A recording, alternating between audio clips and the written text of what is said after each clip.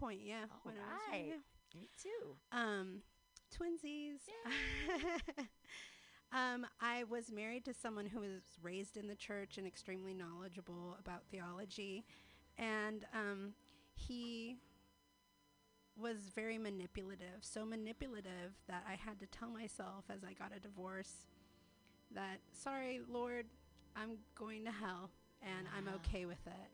And because there's tons of manipulation, like spiritual abuse, I guess, to the point where I was an anti-theist for 10 years. Let's give it spiritual abuse. Hmm. So, were you told that you aren't good enough because Yeah, that the you aren't people that I praying loved, hard enough? yeah, the people that I loved were going to burn in hell. Ooh. Because Um, they hadn't accepted Jesus Christ, their Lord and Savior. Right, and just like most abusers, they try to isolate you to gain control. Oh. So it's kind of like don't walk into in the world, you know, kind of there's parts of the Bible he could pick and choose from. How long were you married for? 4 years, 7 months, Wow. 2 days. You got it down, girl. I was married too for a while. Yeah, it's yeah. But- Special. But do you see any positive affects from that time that you spent deep in religion? No. I mean, not I feel like it was a part of my journey, and it was important to see how the other half lived, I guess. Yeah. Got to be deep in that. Were you like, what was the particular sect of Christianity that you Oh, subscribed Calvary Chapel, so it was fundamental to? Christian. And it was a big church. It had started out small. The pastor was a biker at one point, and it was a small little church when I joined. But right when I joined, like I would say 3 months later, they had a huge change, and it was just a massive church all of a sudden. Huh. So yeah. Because I've heard of Calvary, I think. Oh yeah, they're everywhere. So it's like the strip mall of Jesus. It Strip certainly mall of looks like churches. it from the outside, sure. But I mean, it's like any church, you're going to find a lot of good. And I mean, I don't really believe in good and bad people. I believe in the concept of good and evil, but I try not to say, oh, that person's good, that person's bad. But there are, I mean, criminal minds, you know, can be found at church, Absolutely. every church. Yeah, well, I mean, I guess if you look at the cross section of all people, that cross section is still going to exist in whatever group that you subscribe to. And they might be reformed, you know, you don't know. But yeah, for 10 years following, I was divorced in 2007, and 10 Me years. too. What? Yeah. July. June. Oh. Yeah. No, Alright. end of, it was actually, I left him at the very end of May, because right before our 7th year wedding anniversary was when I jumped ship. Yeah. Yeah. He wasn't Christian, though. He was just Person. a person. But we both were raised really religiously, so Yeah. it was hard to think of divorce because I was like, my parents are still married, and his parents were married forever till his father died, so like having those patterns in front of us and then not being able to sort of follow through on them, I felt there was a large guilt there for a while. And it wasn't that, and people are like, later after, they were like, he accused me through other people of cheating on him. I was like, I never cheated on you.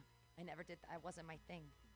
Like, I disappear before I'm going to do that, you know? Because Right. I don't want to feel that sort of guilty thing. Although, there's a weird thing in the Bible where it says if you've lusted in your heart, then you've already done it, which I feel like is a really fun way to let Christians cheat. Because if you've already lusted in your heart and you've already committed the sin, well, you might as well do the act. Well, you might as well. You might as well, because 'Cause you already sinned against God, You're going to ask for forgiveness anyway. so you might as well just do the whole deed. Right. Why just lust in your heart? Why not just really lust? Well, it's really interesting. It's like someone was telling me about Carl Jung's philosophy of the shadow self. And because I haven't read much of him, I don't want to muck it up. But what I will say is, what I took from from this really great conversation is that a lot of people were raised with these values, and when in our adult life, whether under the influence or not, we make decisions we would call mistakes. Under the influence of what? Anything. Drugs. Oh, okay. I was going to say drugs, Jesus. alcohol. Yeah. Drugs, alcohol, Jesus. No, not Jesus, but really those decisions you make that you regret in the morning. Right. Oh, I hooked up with so-and-so. I regret that. I was drunk. Or, hey, I'm shouting out my abortion, not like whatever. Yeah, I said a not joke. Okay.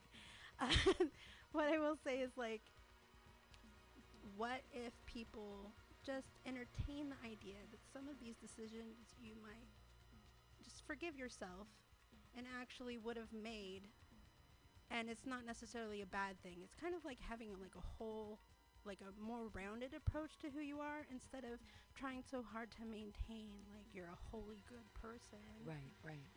Just give yourself that space to explore other decisions that aren't as conventional and approved through our society. Well, and back to abortion. Like, every abortion I've had, I consider a good thing.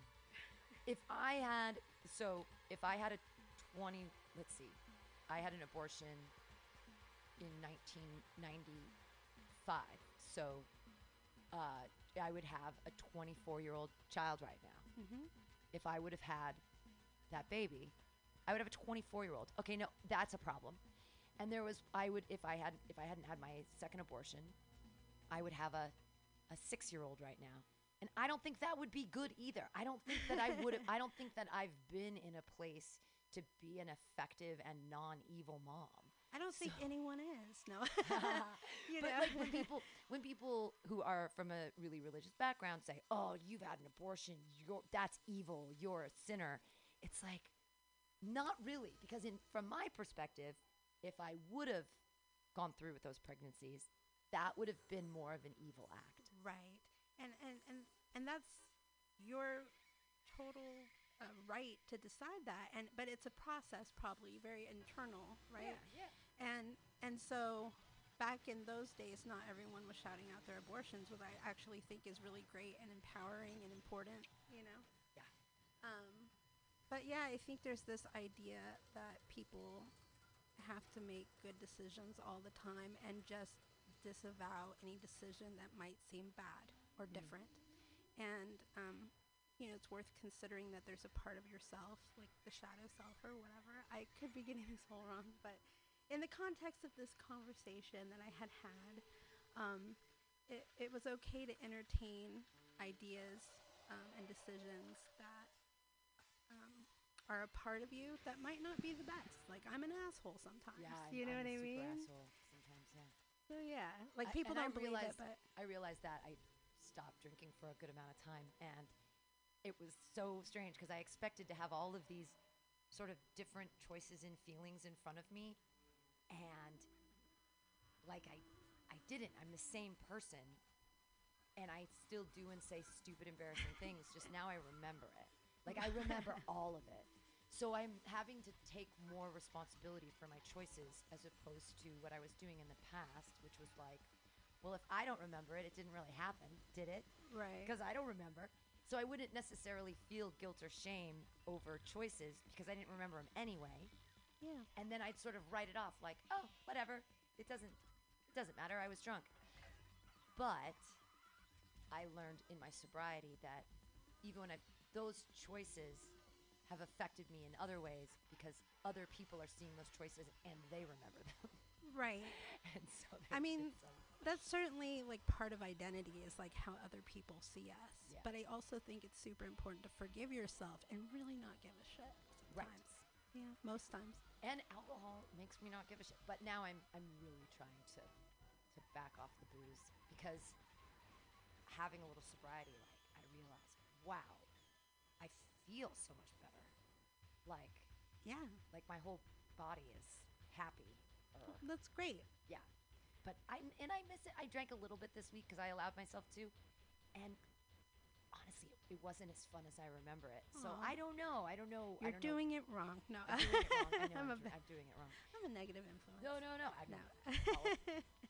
We'll see. It's just that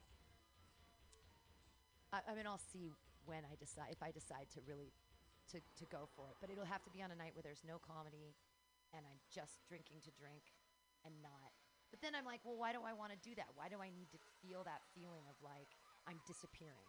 Like, what's behind that? Right. So. Well, I mean, it's also important to like discover yourself, right? And so I think I was 7 years sober. Wow. No sex, no dating, sober. Wow. Yeah. I was thinking about going celibate right now, actually. So I was thinking about doing that for a while, just because. Oh my god. I know. No, well, it's a thing where. It's like a cleanse. I don't. Exactly. It's like a cleanse. And I don't feel like I don't want to feel the need of feeling like I have to be with someone else in order to be complete. Absolutely. Oh my goodness. Yeah, I agree with that so wholeheartedly, because I think that especially I'm still trying to find my way on that, because I just feel like I can genuinely love people better outside of relationships, and it's more important to me.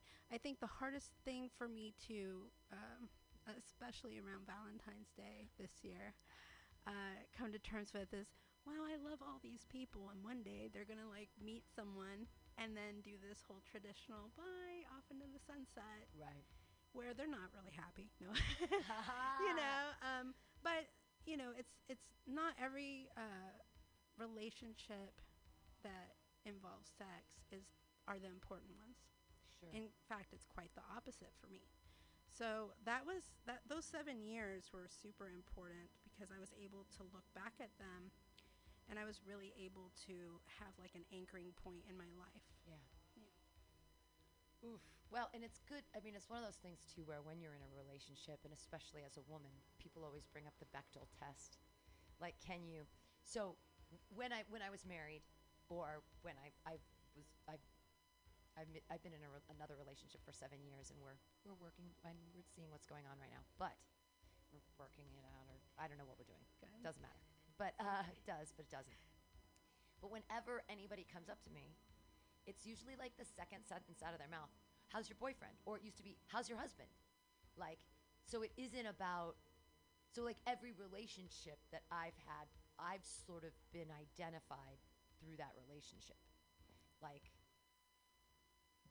it becomes a huge part of my identity, is that relationship, and other people view me as that relationship rather than as myself. And it can be so powerful and overwhelming. And what I feel is like, at first, you know, let's say you're having a huge period of being a singleton, and you are a free spirit, and that's why people fall for you, but then they really can't help but put you into a box, just by nature of relationships in general. I'm like, isn't this why you liked me in the first place? Right. That happened with my really ex-husband. Yeah. I was a very free spirit, and we were together for a long time, and then he started like hating all the things I did. Like, he'd be like, why do you go out and sing karaoke all the time? And I was like, because I need stage time. Like, I need to be the center of attention. Hello, the mic in my hand. Yes. Yeah. Get your fix. Exactly. And that was before I did comedy. So my ex-husband would not have liked me doing comedy at all. He would have, if he didn't like me singing karaoke, he certainly wasn't going to like the comedy. So I kind of got out of that at the point where, actually, when I started imagining him dying, like I was having fantasies about him dying, like going off of, and I was like, oh, this would make my life so much easier if he just wasn't around anymore. And then when I started having those thoughts, I was like, I need to leave this guy, and it's I time. can do that. Like, and it just needed to happen. And he looks back, and now he's married again and has 2 beautiful children, and I was never going to have kids for him. And he says that me leaving him was the best thing that ever happened for both of us, and I 100% believe that. And at the time, it probably didn't feel like that at all. At the time, it was really hard for both of us, and it was hard for me because I left a lot of money. I left a house that we owned, and I left a lot. He was a wealthy man. And I was like, you know what? And that was the thing that made me stay in the relationship probably the extra year, is I was like, I can't live without him. I can't afford to live without him. And then I was like, once you imagine your partner dying, it's time to get out of the relationship. It might be overdue. Yeah. Yeah. I mean, that's the thing about being comfortable. I have these theories about being comfortable. On occasion, I imagine or if I like to think that one day I'll be able to fantasize about having my own home and owning a couple of cats. Yeah, cats. Yay, cats. But I really believe like the greatest growth you can give yourself is when you're in the midst of change. Whoa. When you embrace that chaos and you can breathe through it and then welcome it. I'm balls deep in the abyss. It feels fine. Yeah. Well, there's it's I used to read a lot of tarot cards, and there are some whenever the devil comes up, or whenever death comes up, or whenever the tower comes up, they seem very scary because the tower's like everything's falling apart, and you're falling off this tower, and everything's breaking. But that means that Change. And the same thing with death. Death doesn't mean death. It means death of something and change and growth. Yeah. And a birth, and so it isn't necessarily terrible. I think the worst card in the tarot deck is the Hanged Man when he's upside down, because you're in a place of powerlessness where you're not feeling like you have options to change because you're in this hanging position where you're sort of stuck and not able to in get a down. rut. In a rut, exactly. What about Nine of Swords? I remember that one being kind of rough. Well, although 9, because 9 is almost the end of a journey, so 10 would be the completion of a large journey, whereas 9 is like almost there. But then swords are also like an air or fire sign, so it's about like I'm trying to remember. Tell me, what do you think about 9 of Swords? I remember that I owned some tarot cards. I did some reading for party favor, like a party favor. Yeah. But to be honest, I kind of got good at it, and occasionally I'd kind of spook myself. Ooh. But I'm not terribly suspicious. But I just know that the artistry on the tarot cards were beautiful. Yeah. And when the Nine of Swords came up, it was always seemingly something scary or negative, and the visual were just these 9 swords sticking into a dead body. Ooh. Really? Well, that's about, I think that it's about self-sacrifice to get to the end of your journey, because 10 means that you've brought something to fruition, and especially if it's from a place of passion, which are swords, because it represents fire. Fear and anxiety. So yeah. You have a lot of fear and anxiety? No. Good. I used to, and I try not to make decisions out of fear. Oh, that's prophetic. Not making decisions out of fear. I gotta kind of put that in my brain. Well, I went through a lot, so I do have post-traumatic stress disorder. Actually, it's CPTSD, which is complex post-traumatic stress. If you would have met me before I did comedy, I would have been riddled with a lot of the symptoms, and I would have had tremendous social anxiety. Working was a huge coping mechanism for me, and so I just was doing the Bay Area 2 jobs and just coming home, and that was it. Yeah, just work, because you throw yourself into something, and then you don't necessarily have to think about yourself if you're focusing on like external projects, like jobs. But comedy has really helped me recover my life and minimize my symptoms without. And I've done some therapy and a lot of research and about the origin of where I've gotten the PTSD and stuff. But it was really when I decided that I was going to chase my happiness, and it was really a desperate, depressive time when I started comedy. But then it became like this beautiful, beautiful thing that was just every time I get on the mic, I felt like that was like a visual cue for me for my life being reclaimed. All right. And you have a thing coming up. You have comedy church that you're running? What's going on? Oh, it is true. Well, turns out you don't have to register with the state to start a church. Whoa! So I've started a church. It's called Vicarious Traumas Church of Comedy. Vicarious Traumas Church of Comedy. Yes. Can people find you online? The online presence is going to kick off April Fool's. Fantastic. And it's not an April Fool's, it's real. that's what they. Yeah. It's really it's like a faith thing. Sure. It's like whatever you believe. So are you going to have speakers that are going to be comedians? Oh, And I would. I mean, I hope so.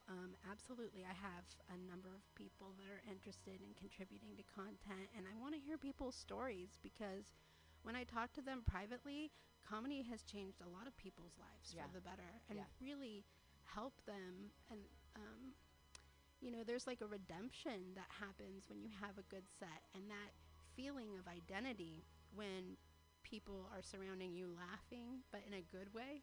sure. I mean, that's really rewarding. They're not laughing at me, they're laughing with me because I've somehow cultivated that impetus. It's not that like they're laughing at me because I'm stupid or did something weird. It's me asking for the attention and then them reciprocating. Yeah, absolutely. I think it's important. Well, when I started comedy, I How many didn't. years ago did you start? I started last summer. Oh, okay. So not even a I'm year. on my 8th month, I think. All right.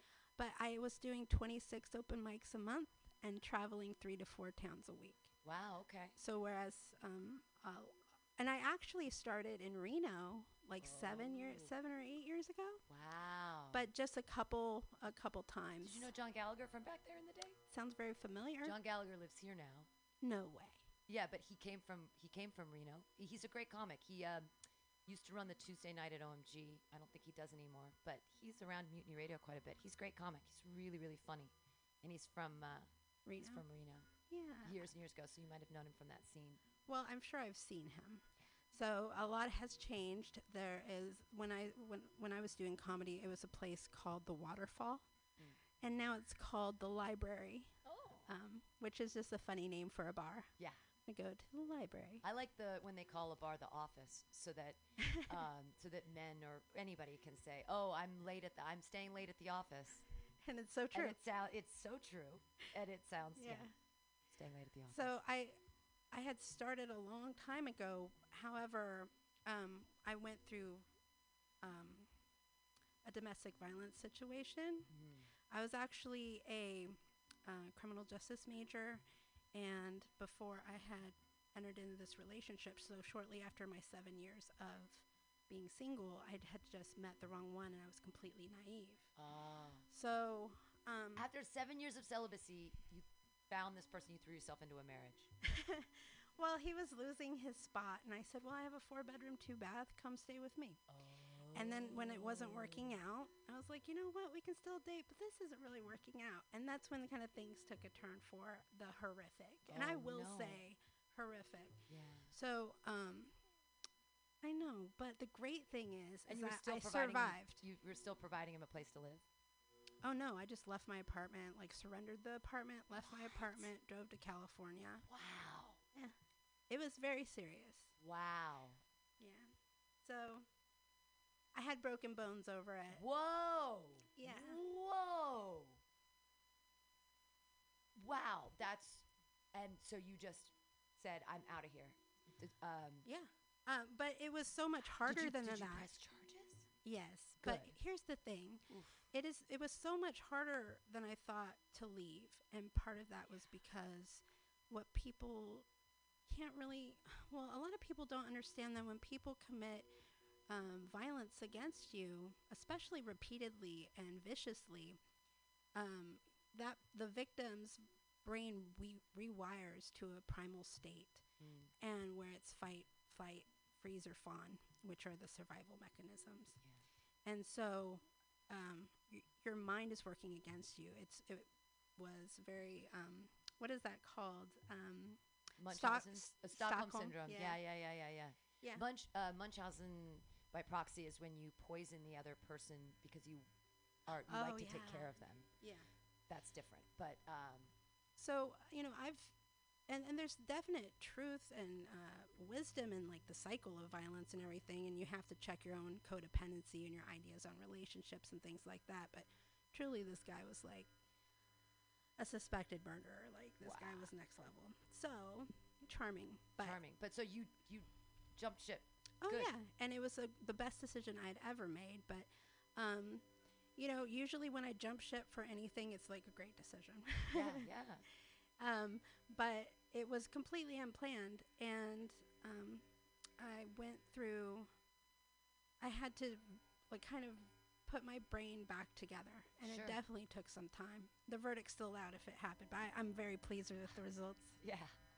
No, that makes sense, especially extricating yourself from a relationship and then trying to figure out, am I myself without this relationship? What did it? There's an intimacy that occurs during violence, and abuse, and it's funny, like you learn things like childhood trauma actually manifests itself in your adult relationships, Yeah. things like that. But it also, it was just really, it took a lot of hard work, and I'm just really thankful that I've always been really self-analytical. So it really helped with my recovery. Yeah.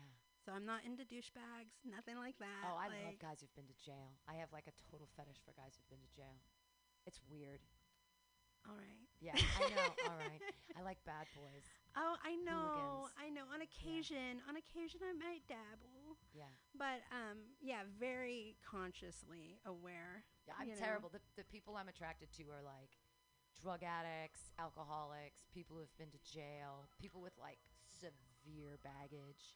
Well, Like I like that because it somehow gives me the opportunity to be the savior, perhaps, and right. to like, help them somehow become better. I also like younger men because then I feel like if guys are older than me, that they're gonna try to teach me something, and I'm like, nah. And I also don't like the dynamic of equality. I like to be the person in charge. I was raised by my grandparents, and so I usually take like a submissive role.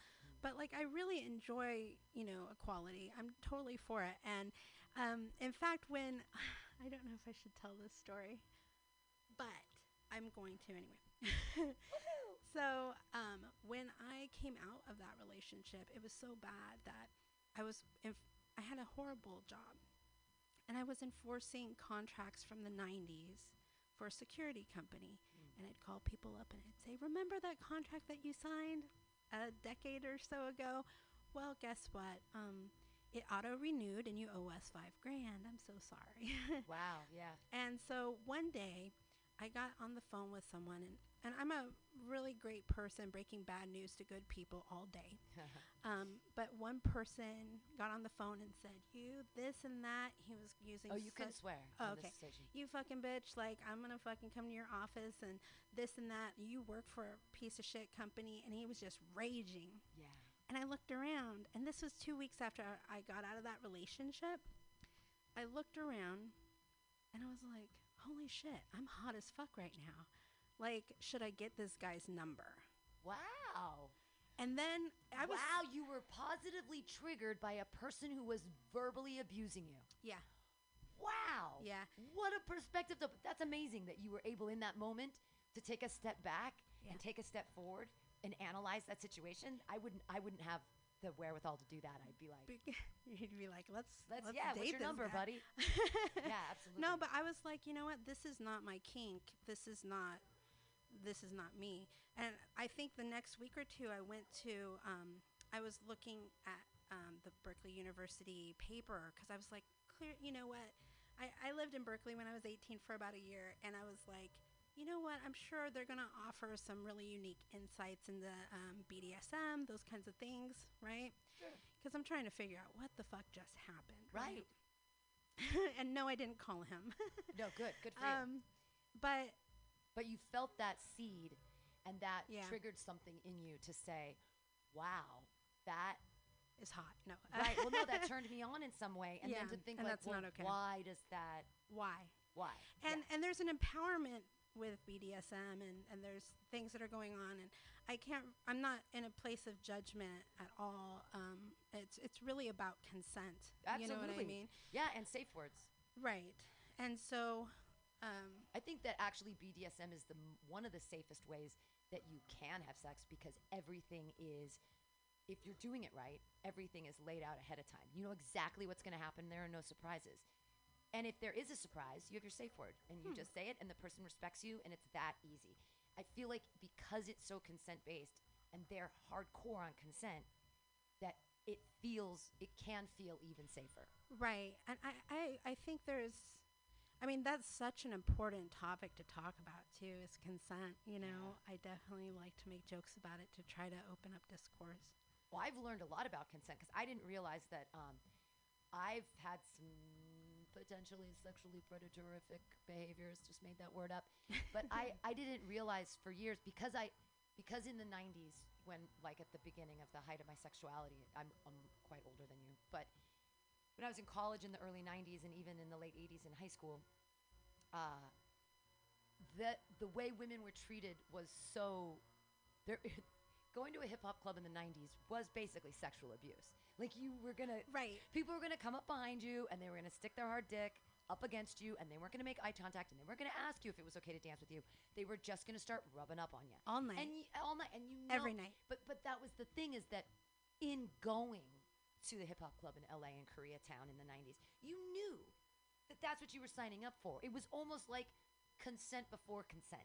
Like everybody knew that in going to this place that these kinds of things are the things that are going to happen. You're not asking to get raped in the bathroom, but people are definitely going to come up and do some things that you didn't give them permission for. The climate was different. And so when I decided to sort of rail against that in the late 90s and early thousands and even into the late, I've touched people inappropriately without their consent. I used to play a game called Grab Ass with people at bars where I would grab a guy's ass and I'd point at my friend and be like, hey, it wasn't me, it was her. And then she'd do the same thing and be like, look at her over there, it's not me.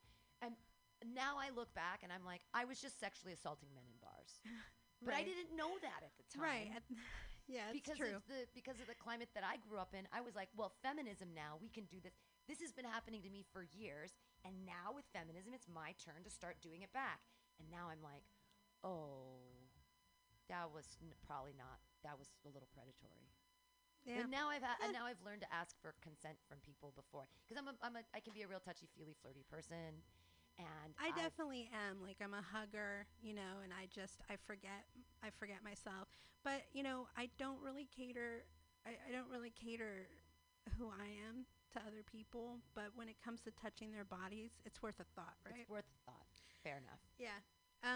But it definitely made me investigate BDSM. I had never really explored that, actually, still to this day. So, but I've read about it and talked to people about it, those kinds of things. Yeah. I've had friends that are, in it. And for me, it was really about, how do I not have this kink? How do I not get turned on when I meet someone that's probably dangerous and violent? You know what I mean?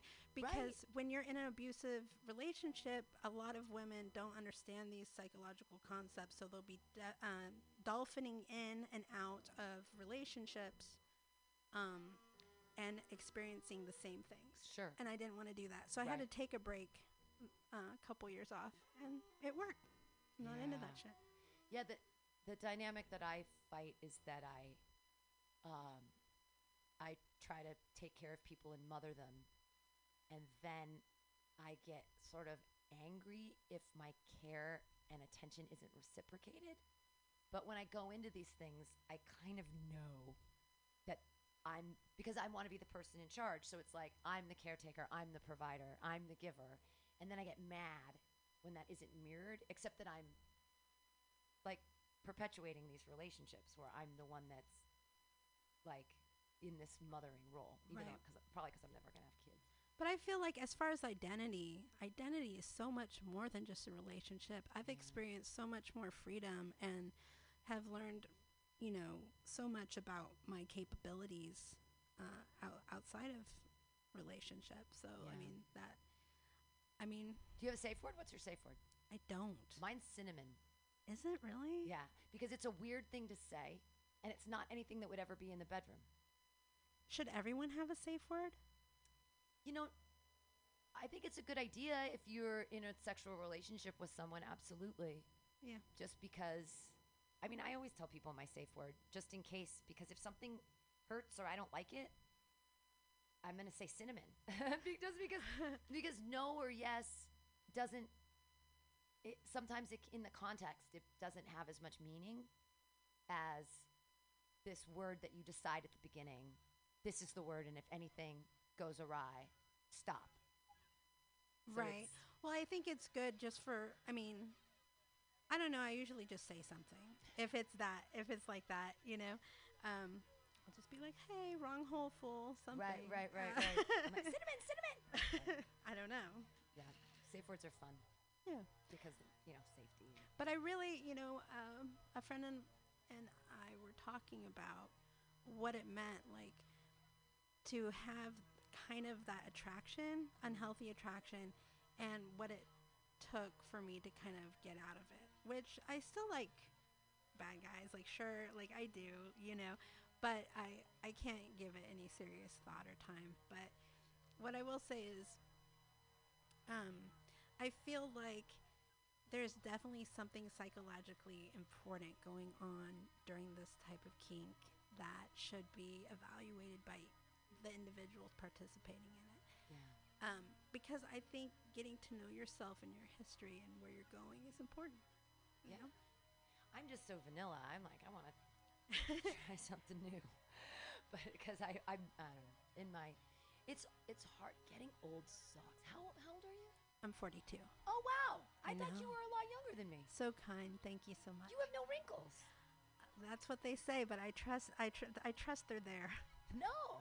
Well, also, I'm having macular degeneration, so I can't see a goddamn thing. Oh, that explains so much. Yeah, I'm beer goggling myself all the time, and I like it. I'm like, is that what I look like? Sure.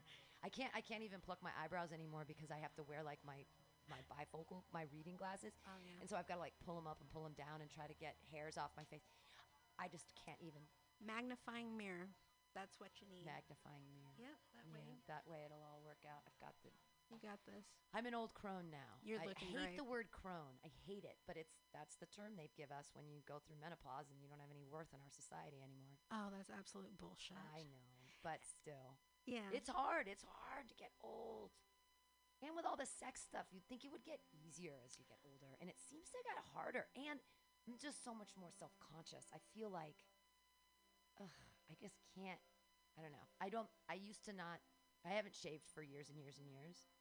And I just kind of started again, and I'm like, God, am I really doing this? Like, what am I doing? You're having fun with your body hair. Yeah, it's not fun. I wish that we could all just.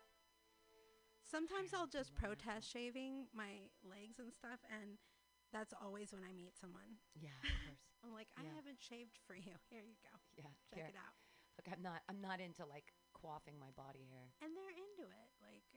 If you find the right person, hell yeah. Yeah. It'll be okay. Yeah, I mean, everything will be okay.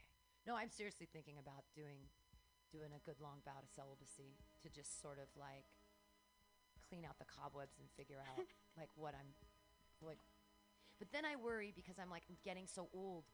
Soon no one's going to want to have sex with me because I'm so old. That's not true. Well, the guys I want to have sex with aren't going to want to have sex with me because I'm too old. Well, things change. Things change. You don't know what'll be in style. That's true. You know what I mean? MILFs seem to be a thing, although I'm not a mom, but I guess I could play one on TV. That's the thing I wonder about all this stepmom porn. Are they real stepmoms, or are they just really good actors? I don't know, but it really does.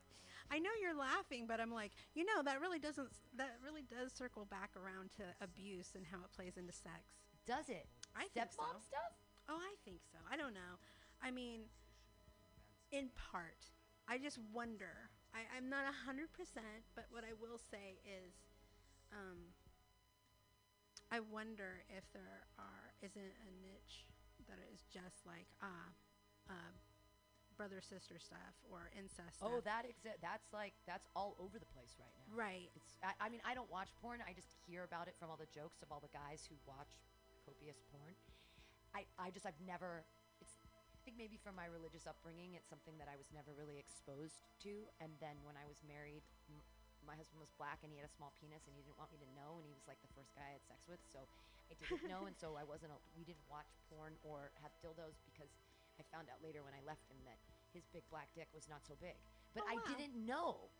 Everyone would always say like, oh, he's black, he's got a huge dick. I was like, yeah, it's huge. But I didn't know because I just didn't experience anything else. It was great.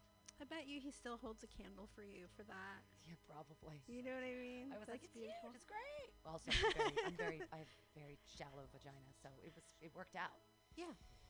Don't know why I just divulged that on air, but So yeah, that's micro penises. It's okay. it wasn't a micro penis. It just was. I just when I moved to San Francisco and I slept with my first white guy, I was like, oh my God, your dick's enormous. And he's like, 6 inches is pretty standard, really. And I was like, oh.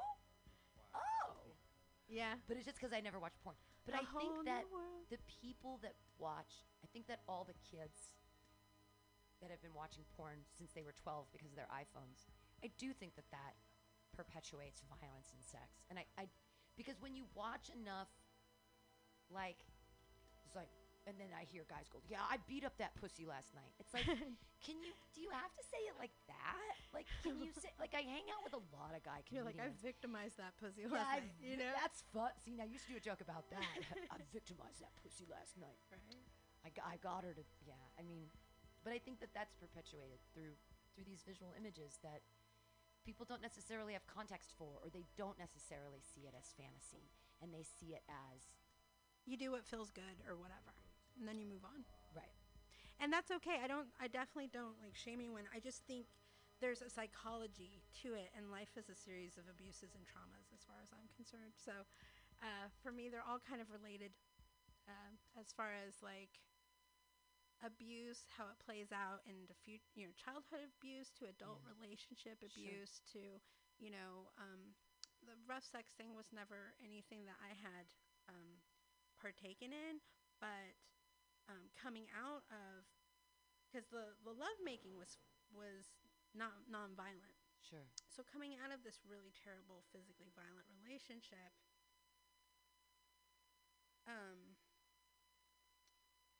it was really weird for me to understand that a lot of women like to be choked. Oh. So my mind was just kind of blown day in and day out as I was just like, why? I don't get it. Is it 50 Shades of Grey? What's happening? And because I was in a bubble.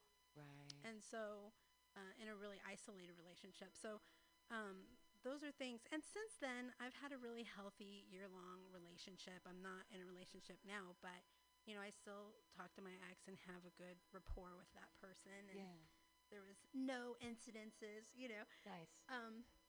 But yeah, I mean, I had to take a couple years off and definitely do self-care or whatever they call it. Yeah, the choking thing. I used to like to be spanked a little bit, but it was only because at that time when I'd left my husband in my early 30s, I was 32 when I left my husband, and I moved to San Francisco, and I became the whore of Sodom and Gomorrah. I was drinking. It was before comedy. I was a poet, so I was using alcohol a lot to be creative because I was sort of taught that, Bukowski is a super drunk, and I love his poetry, and I was like, oh, and the honesty that comes out of that, and so I was doing this sort of poet thing where, like, I'm a drunk, and that's what I do, and I'm unapologetic about it, and I like fuck guys in bar bathrooms, and I like, and I was drunk all the time, so I don't know how much of when I was having sex with these guys, I don't know how much was me asking them to be violent, or if them perpetuating violence with me and me not caring because I was so drunk and I wanted whatever they were providing, even if I didn't necessarily remember it later.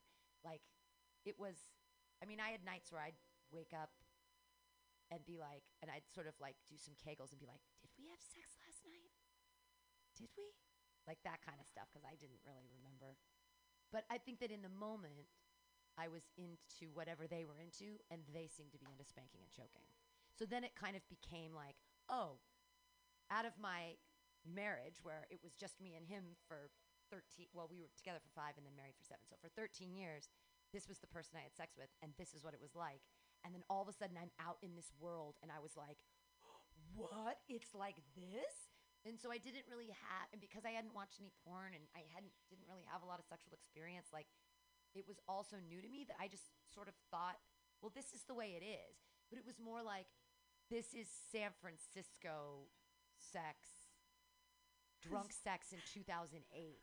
Like where this is what the sort of the community is doing, is spanking and choking. So it was like, oh, okay, I guess I'm into this. Right. And now I realize, like, I'm not into that at all.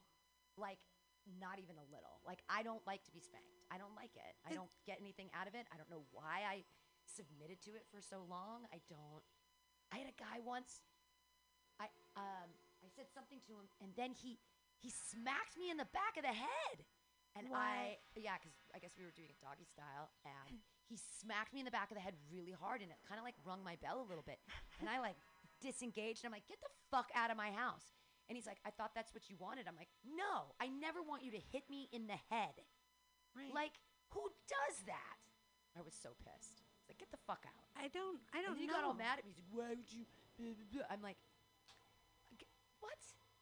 But Yeah, alcohol. it gets interesting out there, and I'm all for interesting. You know, you got to find out where everyone's in their own processes, discovering what they're into. I know that what I'm into and what I'm not, so I'm happy just kind of looking like who did start that though? Like who started the choking thing? Was it like Nicki Minaj? Well, I don't I I don't kind of know. understand it from the auspices of autoerotic asphyxiation, in that if you decrease your airflow, you can come harder. So Oh, that is true. Yeah. if there's a choking thing, it's should be like right before you're gonna come, so that it's more intense. But I'd rather just do a whip it. Like if I wanna decrease my airflow, there's a lot of ways I can do that without feeling victimized. Unless it's totally consent based and we start it out and be like, all right. I mean, bottom line, if it's consent based, it's consent based, right? That's Right. what I read in the university paper in Berkeley, and that's why I was like, oh, and I had to wrap my mind around that for quite some time. Right. There's guys that like women to put on high heels and step on their nutsack. My friend had done that, yes, and I That was they're shocked. into it. She's so, she's such a lovely human being, and I'm like, oh, really? Like, I'm shocked that you stepped on men's testicles. Yeah. And she's like, that's what they wanted. That's what they wanted. There was I saw there was a guy, he did a documentary, and he was really sick, but he was like sick dying, but he was also into this SM role play kind of thing. And he actually took a nail and pounded it through his scrotum. Oh, Yeah, on the fucking on the documentary, and I was like, whoa. But I mean, people derive sexual pleasure from all kinds of things, and Yeah. it's not. I don't want to be judgmental and be we're like, just animals. we're just animals trying to get through this life together, yes, without getting coronavirus. and without getting our balls permanently Right. damaged, though. Sure. I mean, damage my ovaries. Get these things out of Get here. those Let this outta here. menopause end. What? Tell us more about the new comedy church. Where's your location? So I'm still ironing out this is what I should explain. You don't have to register with the state to start a church, so the church already started, but I am registering it as a 501d. Oh. And during that process, they might say, because there's 20 different kinds of nonprofit business structures out there, and at one point they might say, we just can't recognize you as a church because it has to be faith-based, and Comedy is based on faith. I think so. Super faith-based. I mean, I think for some comedians, like the mic is like service, you Sure, know, absolutely. Like it's like It's like therapy. It's like cleansing. It's like service. It's Yeah. like yeah. communication. It's cleansing for other people. There's all kinds of there's catharsis for the crowd if they somehow relate to you. I mean, Right. So, I'm going to see if that flies. If it does fly, I guess the benefit is it's cheaper than an LLC. It can have affiliate nonprofits. It is more than just like the tax credit and exemptions. I really want to be able to collaborate and help other comics that I love. Like, not just that I love, because I love a lot of people. Like, I'm pretty free love and check. Like, I just am what comedy and all these different communities that I've visited have done for me. Super healing, Sure. just because I've found other people that were depressed as hell, or Right. we saw humor and funny things that were tragic. And so one of the premises, even though it's business, like a business entity and those types of things, What kind of prompted it to actually go into application mode was I had secured a venue in Merced for like 80 to 130 people. I'm going to do a suicide prevention fundraiser in September. Great. And so Merced, are you from Merced? no, Okay, I didn't think so. no, but Like, that's far away. That's right by Modesto. no, a friend, I had actually wanted to do it at like last year, like when I was 4 months in, because my dad had committed suicide. Oh, I'm sorry about that. Yeah, it's okay. I think he was murdered, but By himself. Oh, yeah, no, by someone himself. else. No, I don't Yeah, know. okay. But all jokes aside, I wanted to do something meaningful to me, for that cause and for other people. And I just think that, when I've met other comics and been able to vibe out with people, a lot of people are depressed. I mean, think about how many people. Oh, I'm depressed. Yeah. Oh, yeah. This is what depression looks like for me. I'm always smiling. Yeah, it's terrible. Yeah, exactly. This is well, but no one knows what you are. No one knows what the inside looks like. Always smiling. No, I actually fare really well. I mean, it is shocking. The only thing is the holidays were hard for me, so I did party a lot. But my first 5 months in comedy were really sober-ish, like the occasional toke, whatever. I'm all ish. And so to be able to overcome feeling like panic attacks and social anxiety, and really do it by kind of like this, I don't know, there's some kind of reverse therapy that happens. Yeah, absolutely. You confront your fears. And then also PTSD, you have problems with perspective and with emotional flashbacks and things. Sure. And I don't get those as often. Good. I never had them very often, but there were certain things that were huge. And so very triggering. You had lots of triggering events, and now and it hasn't been that long, and you've already sort of worked through a lot of them. Oh, well, it's been a couple years, but it was that bad. Oh, okay. I've only done comedy for 8 months. Right. But Well, I was thinking about the dad stuff. Yeah, it wasn't. That's a whole other trauma. Yeah, but, right. Right? So many traumas. So many Which traumas. traumas will I address tonight on stage? But that's the thing. I mean, a lot of my therapists had vicarious trauma, and I would joke around about it before I did comedy, because that's actually a term that a lot of psychologists and therapists have or use, because, they empathize with what they're hearing, and they are vicariously traumatized. Right. One of my buddies, this is a total non sequitur, but one of my buddies years ago, he was a psychologist for the Air Force, and he treated helicopter pilots that were coming back from Iraq. And they were saying, and he got PTSD from hearing their stories, because they were telling stories about going down a city street and just mowing down people, just shooting people and seeing them explode in front of them. Right. And he was hearing those stories from those helicopter pilots, and then he got PTSD. Right. From just listening. So it's like, if you can get PTSD once removed, just from hearing those stories over and over and over, just imagine how hard it is for the people who actually.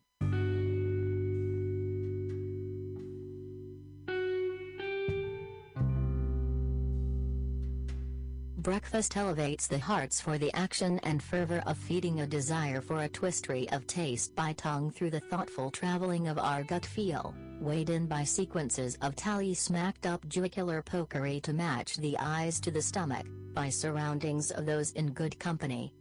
It's true that a hearty breakfast is indeed just, and that is the distraction needed for the exchange of phalange-gummuckery on the keys to let you in on the notes, while simultaneously blocking out the 3D channels of talk radio, which, while surely needed at all times, these days, is a luxury to ignore for some simple damages, like this breath of a poet, iambic on wicked up cherries and fervorments of elemental espresso. It was and is this particular morning when Q planned to re-up his game of living in this the greatest trials of living cities, a San Francisco of a daily choosing, call it a town, or the villain by villages, but not ought to bother the bots which operate the interior spacings of the underutilized internet. Ring. It was a kind of morning where the ringing started right away and the answering came much later, to the tune of the late openers of the offices meant to discuss options on which and the oths and the weighing of means in a kind and gentle way. Oh, to be social. Ducks indeed were in alignment, as Com sat idle but primed, and with that knowledge, Q proceeded to lean a bit into the day by compartment department, imparted and stored like a straggle of shoes which perhaps needed a bit more soccery and the like. Waiting is a game played by those who wish to align their day through means and wills towards the beginning of any of those interactions which bear fruit, and so, the practice today is the disentangled bits of loop tape which have not yet been written, but were and are to be practiced anew for benefits of repetitious by non-repeating, digits by and 5 digits of the fidgety kindness which lands us into our next setting. Sip. Q sipped a bit into the air and noticed his adjustment. Sirens, not in a priming state, but observed nonetheless, and coupled with the semi-complementary ticky and tackiness of the tic-tac buildings going up and a down ground around the U-bend for answers from 6 hours ago. Left, center, right, and all was in general order to prod into yesterday with a hook to just gently pull a string of yarn over a furry spot of brain and hope the fluff clears. Oh no. That's a horrible idea, said that bit of brain, and snapped the yarn back into a ball and rolled it across the floor for the non-existent cat to paddle it for a bit. Oh, it did enjoy that perfect globe of a yarn not ever seen nor willed to again, and it clawed gently and bit it with its white teeth, from white fur, as a kitten, for how else would a non-existent cat be not seen? Brief inventory on hearts of proceeding. As gently as the kitten, we're at carpet graded A levels with a preponderance of a necessity of wellness of 85 percentage points towards the naught, and sewing and farthings few but far from a singularity which is on the top shelving of deliciousness to be divided by a summarization of a chance for a bit of gamey woo-shyness, which is where expectation provides our Princeton-free energy. How can one return naught, when it's keyed up just right on a board of punchiness, to align our famed character Q upper left, and as strong as the oxen of Moranuk jest, we sift gently for the flour which was meant for a girl but instead baked into a tossed-up pizza with extra everything for the numbness of a friend yet to be discovered. Q ring Miranda, straight up the telephone pole, or from molasses of Rule 20, which affected his voice slightly, as warbly copper hit its trough through to the water table, and chair balanced for perhaps a later afternoon of the odd kindred to visit and jinker in a meditative relativistic zeroing out of RAM plus failed bits which, while unrecoverable, were kind enough to leave their artifacts of X or and naught. A further look at the situation brings the body forwards and forwards, yet the clock is our demonic reminder to set itself back 4 paces, which is to say make it so, as in pacemaker, the artificial electrics. Hello Q. Miranda finally picked up the phone after 23 rings. She had also been enjoying the warble, at a 90-volt edition from her own table, and a glass of water which was only meant for Jurassic Park moments. You on the letter, Q? She punched her query into the teletext on the lower thirds of her copper eyeball. The moat you send was a little runny. Have you been eating eggs again, or is that his style? She grinned. Style, yes, as a comb filter at 60 may take the buzzing out, or it may level a playing field of bass which was meant to sign on to a techno dewdrop, although I hear they're taking theirs to 88 as per the triad and a soldering iron with flux core resin. I had an idea for a hat. Oh, at that gravity and time came up again, for the dream and more, where planets chattered for the benefit of their own clocking orbits in streams not only seen but swam for and about and in a not-so-millionth of a sub-second to excite the next electron with those bits of signal carried about their mating writ and written for a gentle honor of self to as to be known in the patterns which produce our non-repeat, again and noggin. Yes, the air is fair and still here as well. It looks as if the discussion has suspensed the gaseous shifteries, and we appear here and there, though fractal on a corner shop-side stop, slightly unknown by signal, and if only. Well, we could do with a bit of clearance. Was I the first person you called? Here, let me punch in a gesture just and slight, and there's the digit. She flashed the hook, punched in 9, left it, and flashed back. Okay, we have 9 on a wire. Which means that bit is open from there to there. She motioned the point between the CO's switch towards its next grounded electrics. It must be getting antsy. Why don't you punch up the rest? She flashed them together. Q clackered in with a rolling set of tones towards the hillside, where Flicks often slid around the faux wood flooring and flipped through news on her Kindle, the paper wire reporting type which was intended as fact. Oh hello you two. It's time, is it? Come on up at your leisure. The couch is always a conservation, and the fridge is working perfectly, for its intended purpose of heat exchange for the small collection of Genevaites you've sent me. What that them? They drew all over the frosting. I think I may have gotten them a bit drunk. You wouldn't believe the poetry. I hope you're not cross, Q.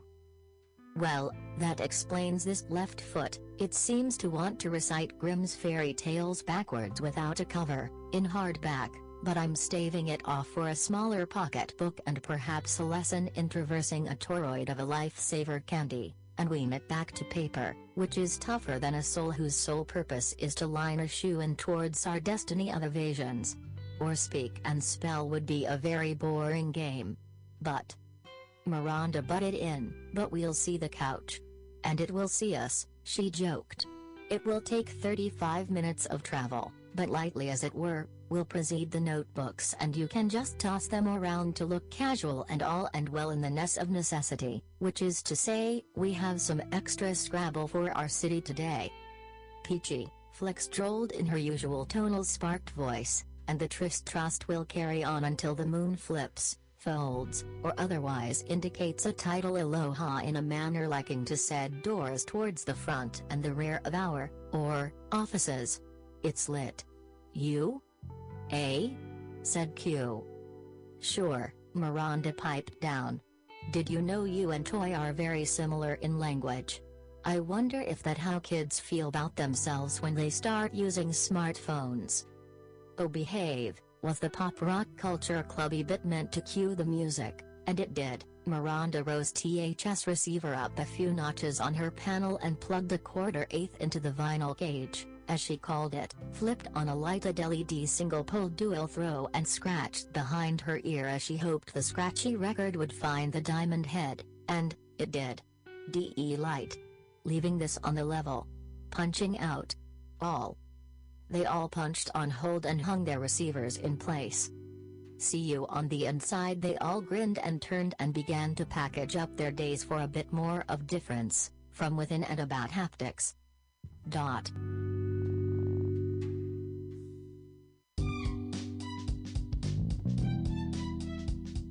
And yet again, Radio 11 brings you our eggs and counters of parts, partings, partying, weighing in light and means for travel from the labs remote and unbearing FCC from a van named Charlie or the angular angel kind of ruckus which is meant to keep a school of fish from overflowing a tank, which has had a special damn engineering for it to do the crossover radio announcements. This is Aqua Q in a singularity of a Friday in toast motion, brown and hooey, with a BBC bit for the kit set drum party ch panned left to right and jiggle just a bit like a potted plant piece plus love from lovely San Francisco, Sunshine et LC3W.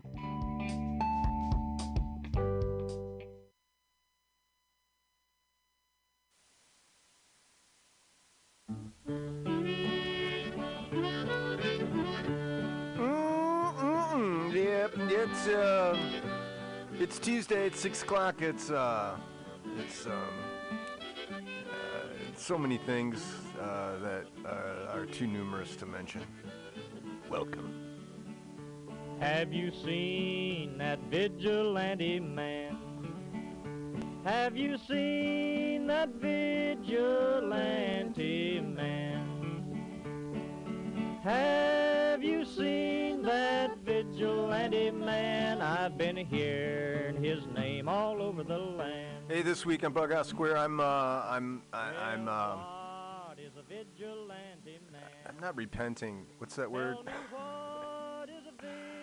But I'm making good for a technical last week. So if you were trying to listen to that show, it was I know it was pretty aggravating. God love Pam. She was there trying to do it. But you know, that's the thing at Mutiny Radio. You know, we're working on a shoestring, so sometimes the you know, you have to get a little more chewing gum in there and some baling wire and make it work again. And I think we're in a pretty good spot right now as far as the tech goes.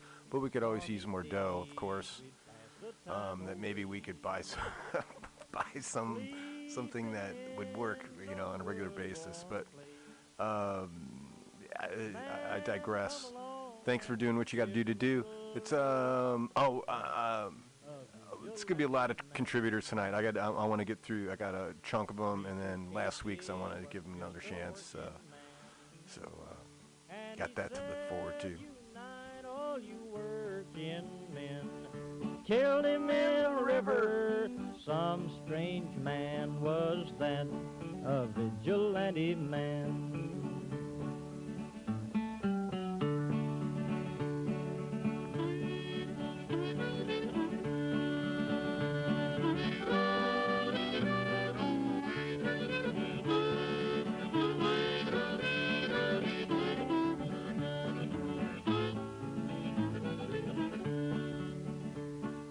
Why does a vigilante man, why does a vigilante man carry that sawed-off shotgun in his hand? Would he shoot his brother and sister down? I rambled around from town to town. I rambled around from town to town. And they herded us around like a wild herd of cattle. Was that the vigilante men? Have you seen that vigilante man? Have you seen that vigilante man? I've heard his name all over the land.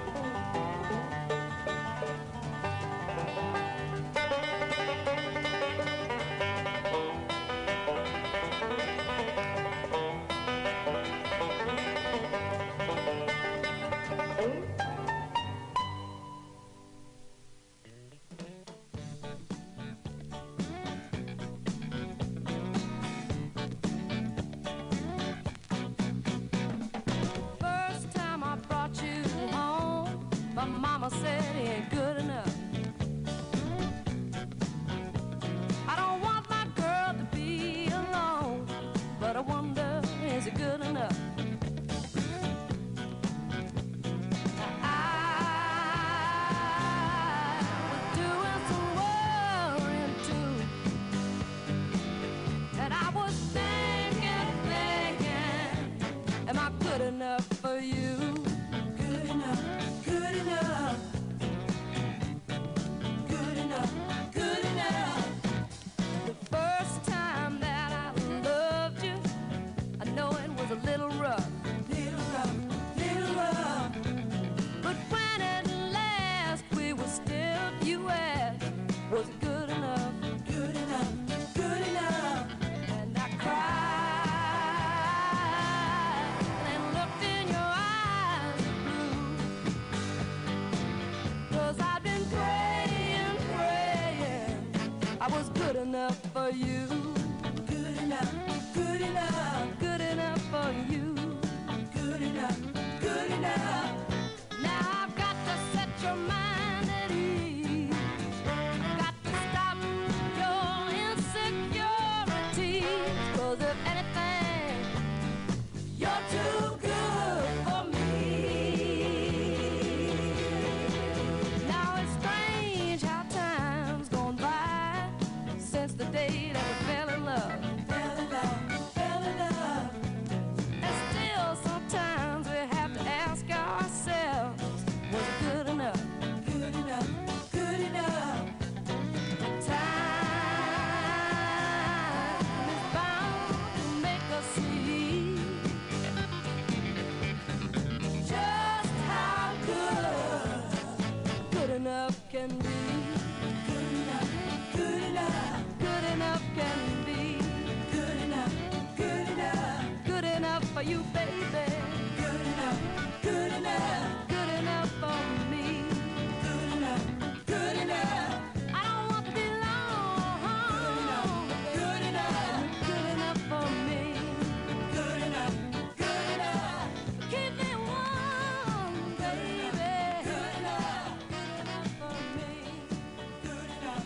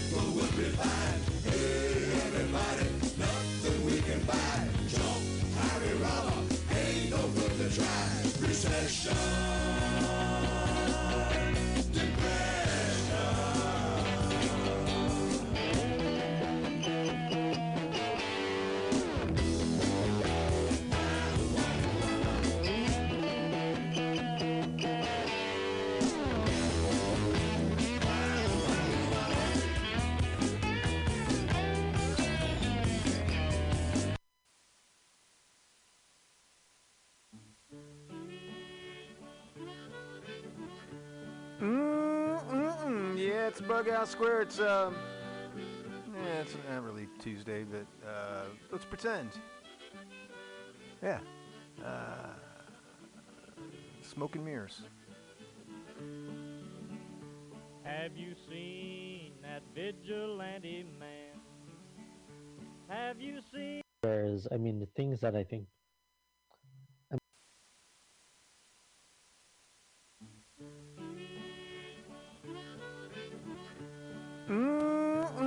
Yeah, it's Bughouse Square. It's not really Tuesday, but let's pretend. Yeah. Smoke and mirrors. Have you seen that vigilante man? Have you seen that vigilante man? Have you seen that vigilante man? I've been hearing his name all over the land. Hey, this week on Bughouse Square, I got I don't know. I got kind of different ones. So I went down into the cellar. I've been moving records around. These records I haven't got to in a while. So this is going to be a little bit of an experiment. Okay. And I got a lot of contributors, so stick around for that. And what else? I don't know. That's about it. Yep, that's about it. But it's going to be good. Don't be dissuaded by my lack of enthusiasm or that, because I am enthused. I'm really in a real mellow mood right now. So thanks for doing what you got to do. This is Bughouse Square. It's Mutiny Radio. Man, come along and we give him a little race. Was that a vigilante man? Preacher Casey was just a working man, and he said, unite all you working men. Killed him in the river, some strange man was that, a vigilante man.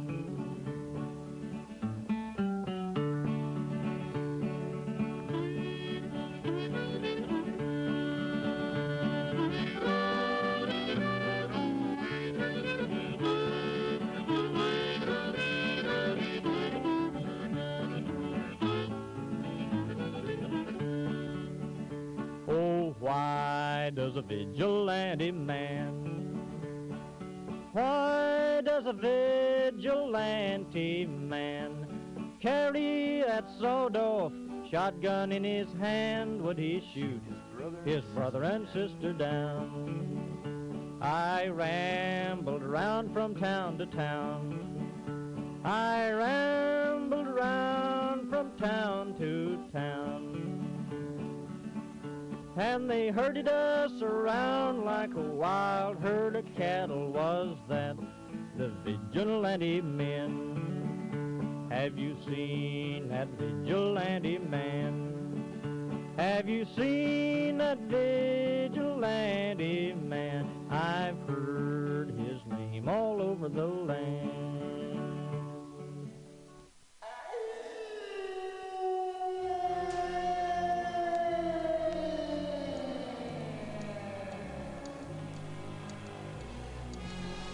And in the death, as the last few corpses lay rotting on the slimy thoroughfare, the shutters lifted an ancient temperance building high on Poacher's Hill, and red, mutant eyes gazed down on Hunger City. No more big wheels. Fleas the size of rats sucked on rats the size of cats, and 10,000 peopleoids split into small tribes, coveting the highest of the sterile skyscrapers like packs of dogs assaulting the grass fronts of Lovely Avenue, ripping and re-wrapping mink and shiny silver fox, now leghorns, family badge of sapphire and cracked emerald. Any day now, they gear up with diamond dogs. This ain't nothing, no! This is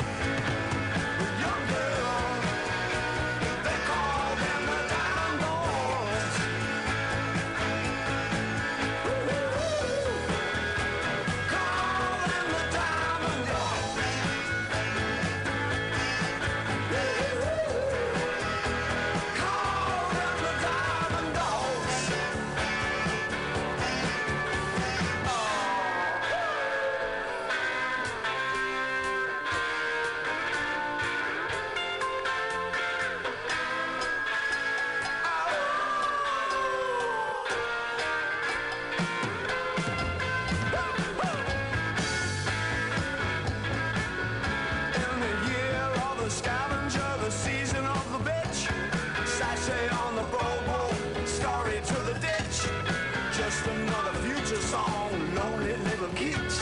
It's gonna be sorrow. Try and wake up tomorrow. They come.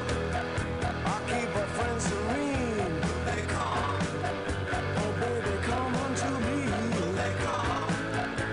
Well, she's coming along. Come out of the garden, baby. Don't catch a death in the fall. Young girl, they call them the diamond dogs. Young girl, they call them the diamond dogs. Woo-hoo-hoo. Call them the diamond dogs. Woo-hoo-hoo. Call them the diamond dogs. Bow wow, woof woof, bow wow wow. Call them the diamond dogs.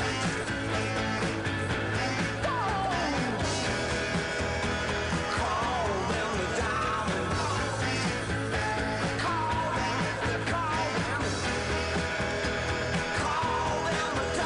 dogs.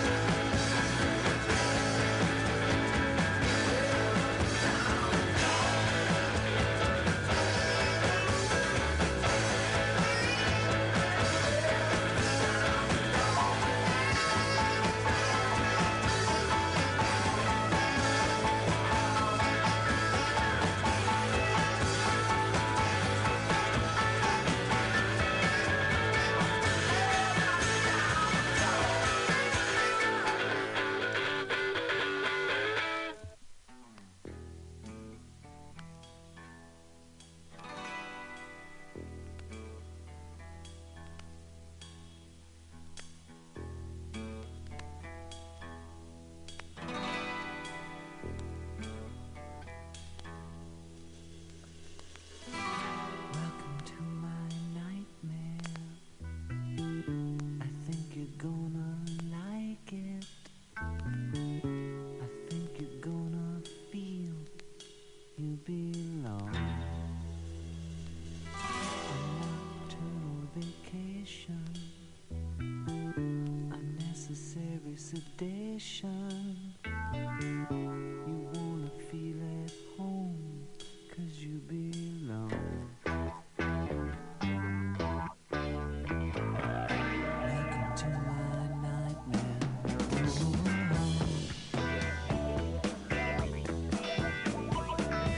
Welcome to my breakdown. I hope I didn't scare you. That's just the way we are when we come down. We sweat and laugh and scream here, 'cause life is just a dream here. You know inside you feel right at home here.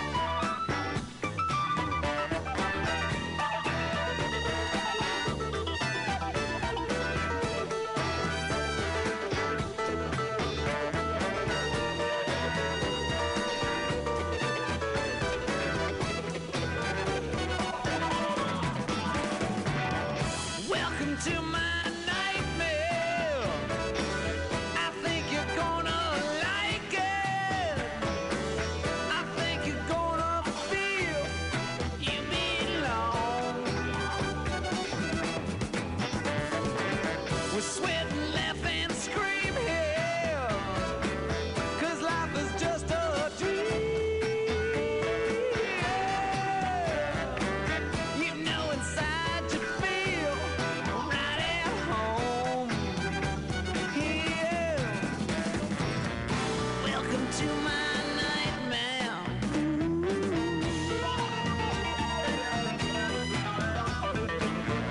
Welcome to my breakdown.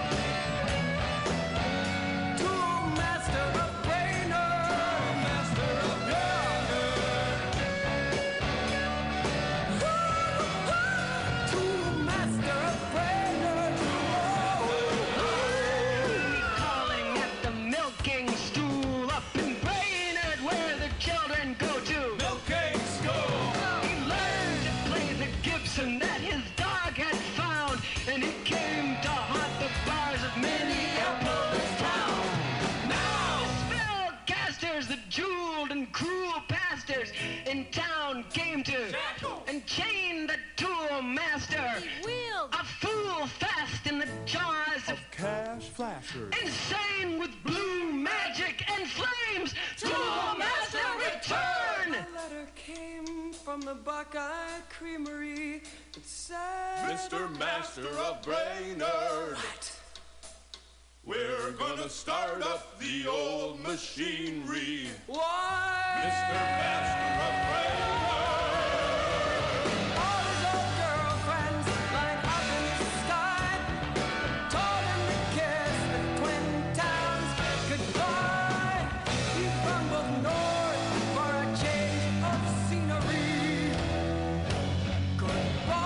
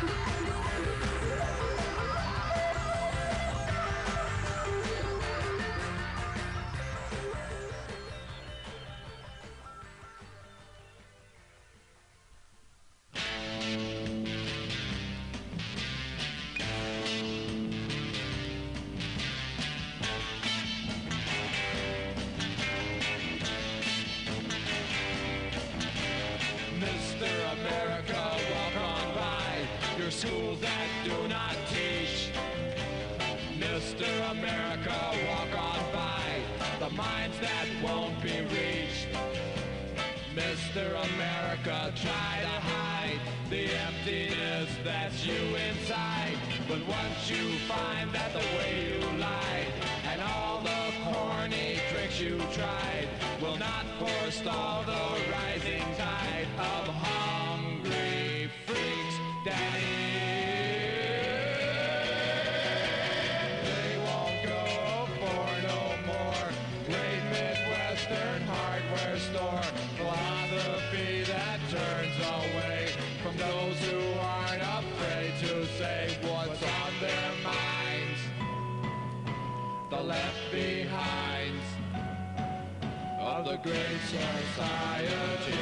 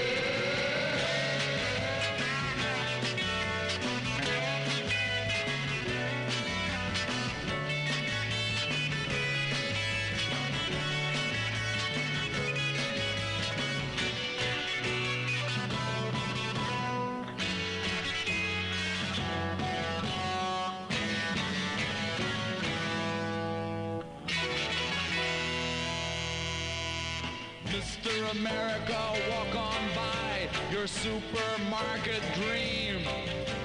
Mr. America, walk on by the liquor store supreme. Mr. America, try to hide the product of your savage pride, the useful minds that it denied. The day you shrugged and stepped aside, you saw their clothes and then you cried. Those hungry freaks, Daddy.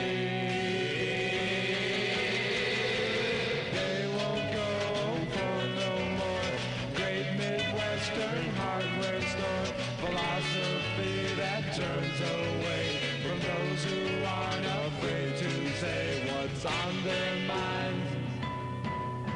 The left behind of the great society.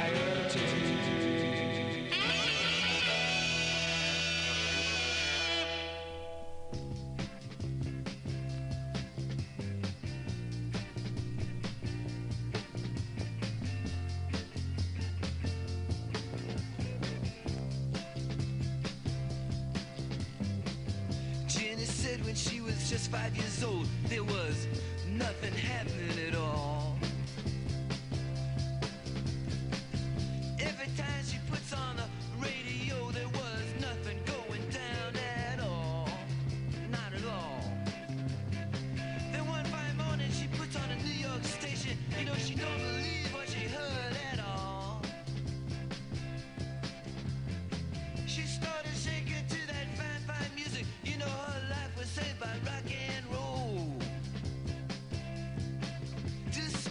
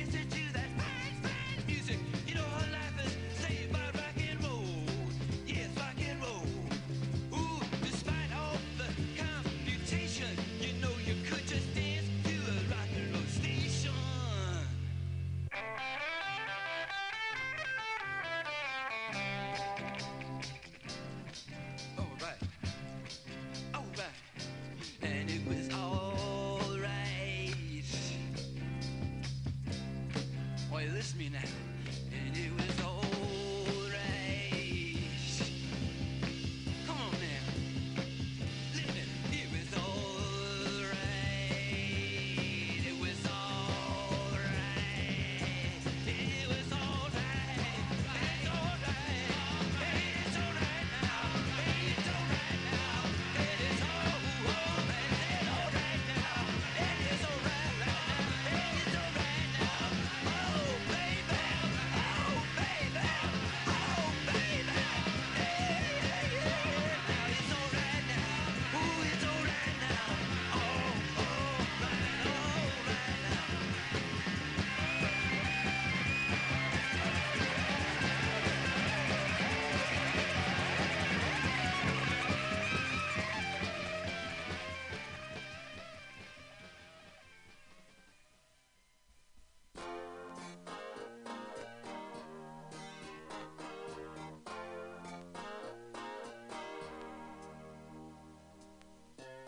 Put your dress back on.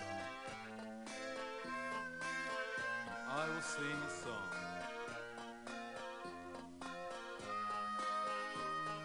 about an honest man.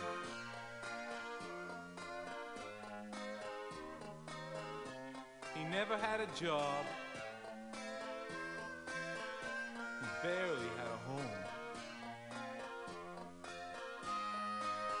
And the landlord came to call.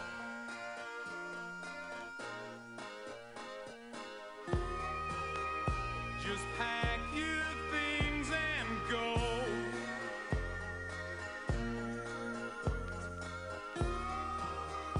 This room is now on show. Oh. That's the reason he descended into hell, where the crybabies call out from padded cells, and the human race just turned and said farewell. On the morning he descended into hell, when screaming in the street, you use a disco beat, or your audience will flee, and you'll be all alone.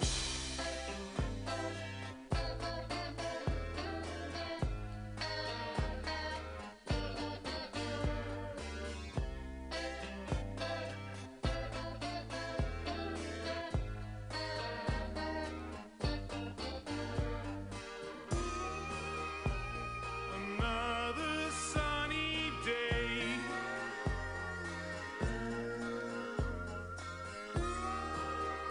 he sips cold soup and strays. He was lost and he descended into hell, by the arches where he hears that railroad bell.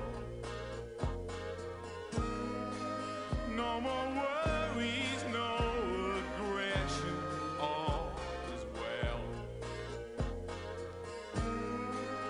He was lost and he descended into hell.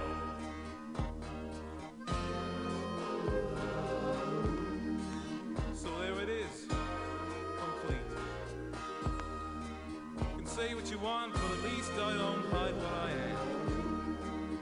And I'm gonna leave you now, so you can go knee jerk, knee jerk, knee jerk, knee jerk, knee jerk, knee jerk, knee jerk, knee jerk.